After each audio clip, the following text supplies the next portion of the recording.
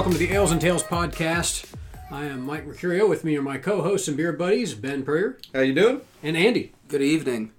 And today, it's going to be perfect that we're going to start off this way. We're starting off with Stone Espresso Totalitarian Imperial Russian Stout. Nothing like getting our evening going with espresso and beer. Well, it is National Coffee Day. Well, there you go. So we are drinking a coffee stout. I guess we're actually starting late, you could say. I guess I didn't even know it was National Coffee Day. There you go. I should have had more coffee today. Well, I guess we're about to, so it works out well. So this one, it says Bespoke Totalitarianism for the Proletariat Diaspora. Imperial Russian stouts don't actually get their name from being brewed in Russia. The style originated in England, initially brewed to suit the discerning tastes of the nobles of the mid-18th century Russian court. Flash forward about 250 years, and here we find ourselves in a world populated by the diaspora of craft beer enthusiasts that also have a finely tuned palate for this richly intense style. Fortunately, you neither need to be Russian nor of noble birth to enjoy this intensely rich, deeply complex stout.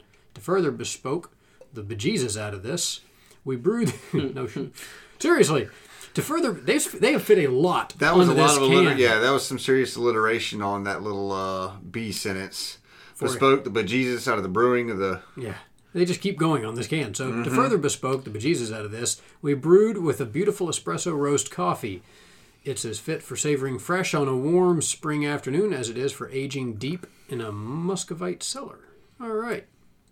Fun stuff. Yeah, there's a lot of information on Stone's website about their brewery, about their story. I could go into... I mean, pretty much two guys met. They fell in love with their love of beer. You know, they got along. They both had a similar taste. With the help of, some family, they got their brewery started and up and running, and since they've grown to one of the largest craft breweries in the nation, employing about 1,100 people. So it's a big brewery. No kidding. Yeah. It'd be fun to go out there and check it out. Yeah, that's wild. I love the soft jab. Craft beer enthusiasts that also have a finely tuned palate for this richly intense style. So if we don't like it, apparently we don't have that. No judgment by Stone. It's all right. They judge us. We'll judge them right now. I was going to say, it's only fair. We're going to judge them, so whatever. So let's see what it's like. Go ahead and pop it open. I love that sound. Never gets old. We're just going to dive straight in. We ain't even going to mess around. Pour this bad boy out.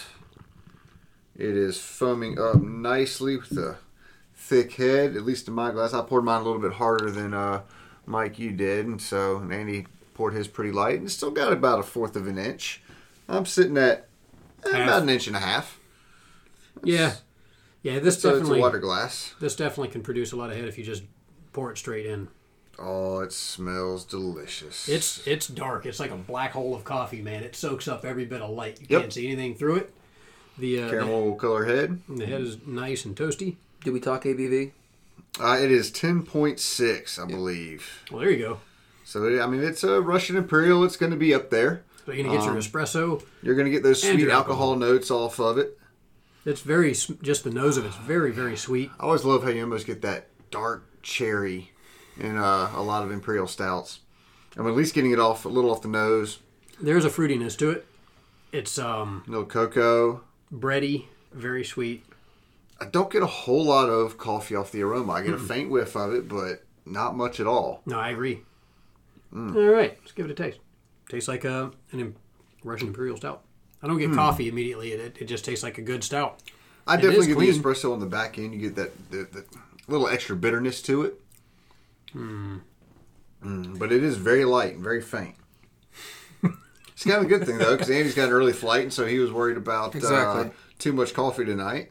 I always get, when I taste this kind of stout, I always end up getting dates. Like if you've ever had medjool dates, You often do get those just dark fruit flavors. Or kind of goes back to what I was saying about the cherry. It's chocolatey, it's molassesy, it's got kind of a fruitiness to it, but it's not bitter. Like, it's right up my alley. alley. It's not singing the fruit. It's just what it is. It's I don't know. It's pretty good. It's not overwhelmingly sweet, not overwhelmingly coffee. In fact, almost. Sorry, you need more. That's one of the first things that I was going to say. typically when it's a higher in alcohol, to me, it has that maltier, sweeter taste to it. The bitterness of the espresso is cutting that right out for me. I enjoy this. It's good. This is right up my alley. I've had Imperial Stouts that I think are a little bit more complex and deep in character, but this still has several layers to it. You know, you'll get a little. I get a little bit of the espresso from on the back end. You get a lot of the roast malt. Sometimes I can pick out a little molasses. Sometimes it's, you know, it kind of has been changing up a little bit. What's interesting for me, we're going into the stout season. You know, I'm a seasonal drinker. I don't know if I've had. Ready. Yeah. Nashville is not. It was 94 degrees today, but my palate is ready. I don't know if I've had specifically an espresso stout. I've had a lot of coffee stouts, milk stouts, peanut butter stout, etc. I'm trying to think of using actual espresso, and if I taste the difference between a coffee stout and an espresso stout, I do. I'm tasting like this is like almost like a finer ground, stronger. It tastes like espresso to me. I think that's a lot of that bitterness for me. You know, if you just drink a straight shot of espresso, it can be super dark and just bitter and not have a lot of coffee flavor to it necessarily. And that's kind of what I get out of this. So I think they just used a really dark espresso roast in the brewing process. I think they blended it perfectly. Yeah, it's good. It's not too sweet, because I've had some of these that are sweet, and like this, just you really get hit by the sweetness, and that helps. I guess it is the espresso that counteracts it. This is good. This is good all around. It ain't a refreshing beer. This is definitely a fall/winter. It's refreshing for the soul. Yeah, but not for the Nashville weather we are currently facing. Like Andy said, it's definitely, you don't come inside and go, all right, stout. Absolutely. This is going to be perfect when you have a long potluck on the morning of a Super Bowl, and if you happen to have a television outside in a patio screen room, it's the perfect morning coffee espresso stout. This would be a good breakfast stout. We've reviewed a few beers now that are good for breakfast. Yeah, absolutely. I don't know if that's good for us. Well, you know, you think about back in the colonization of America, they drank beer for breakfast. You know, the water was unsafe to drink, so they'd brew beer and brew second beer for the kids, and we turned out okay after that. Huh? Yeah, absolutely. Built the greatest nation in the world drinking beer for breakfast. It works for me. All right, maybe we got to employ that. I'm curious to see what this would be like if you just let it sit out for about 15 minutes. I mean, it was out of the fridge for roughly 15, 20 minutes before we popped it. But if you just let it sit in the glass and your hand warm up a little bit, how much it would open up. I might have to pour a little, set it to the side, and try it out and edit it back in later. Well, so just in the time we've had it and holding the glass and everything else, it hasn't increased the amount that you get from nosing or anything like that. It seems to be pretty consistent. All right, okay, I had an idea of ribs, like a molasses barbecue coated ribs. This would be perfect for that. Yeah, cool.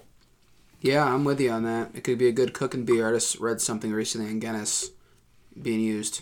Yeah, the only thing you got to be careful with darker beers is how you cook them and how long, because they can get, you know, especially if they're already bitter, they can get really bitter after you cook them down a little bit. So if you're putting it in like a stew or something, they generally say use, you know, at least amber at most.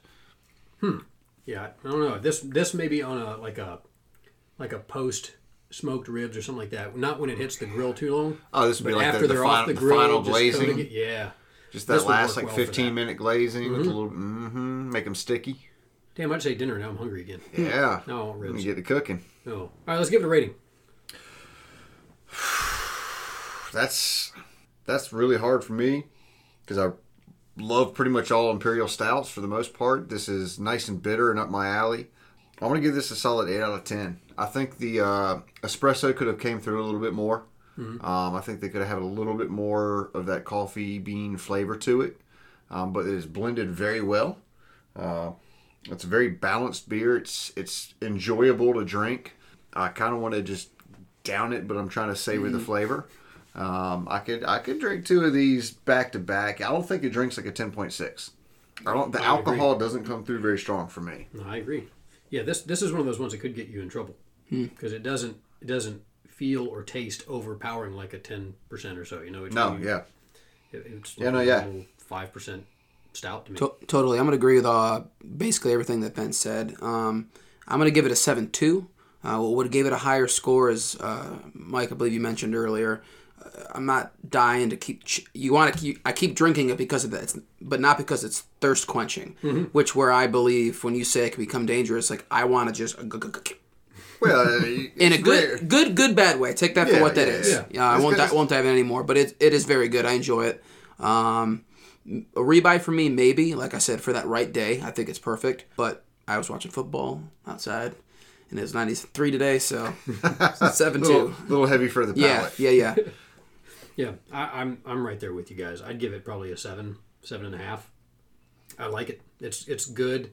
It's not hitting me as one of my favorite beers just because possibly it's hot and we've got the ceiling fan on and I'm wearing shorts and it's not the right kind of beer for that. But it's good. Oh, so what you're telling me... Cigar beer as well. I don't think we said that. This would be a very good cigar. So what you're telling me is wait to break out the super heavy stouts until it starts getting cold. Yes. Okay. Yeah, thicker, kind of a warmer beer. Thicker, more... sometime in the year like 3000 when it finally gets cold in Nashville again. Right.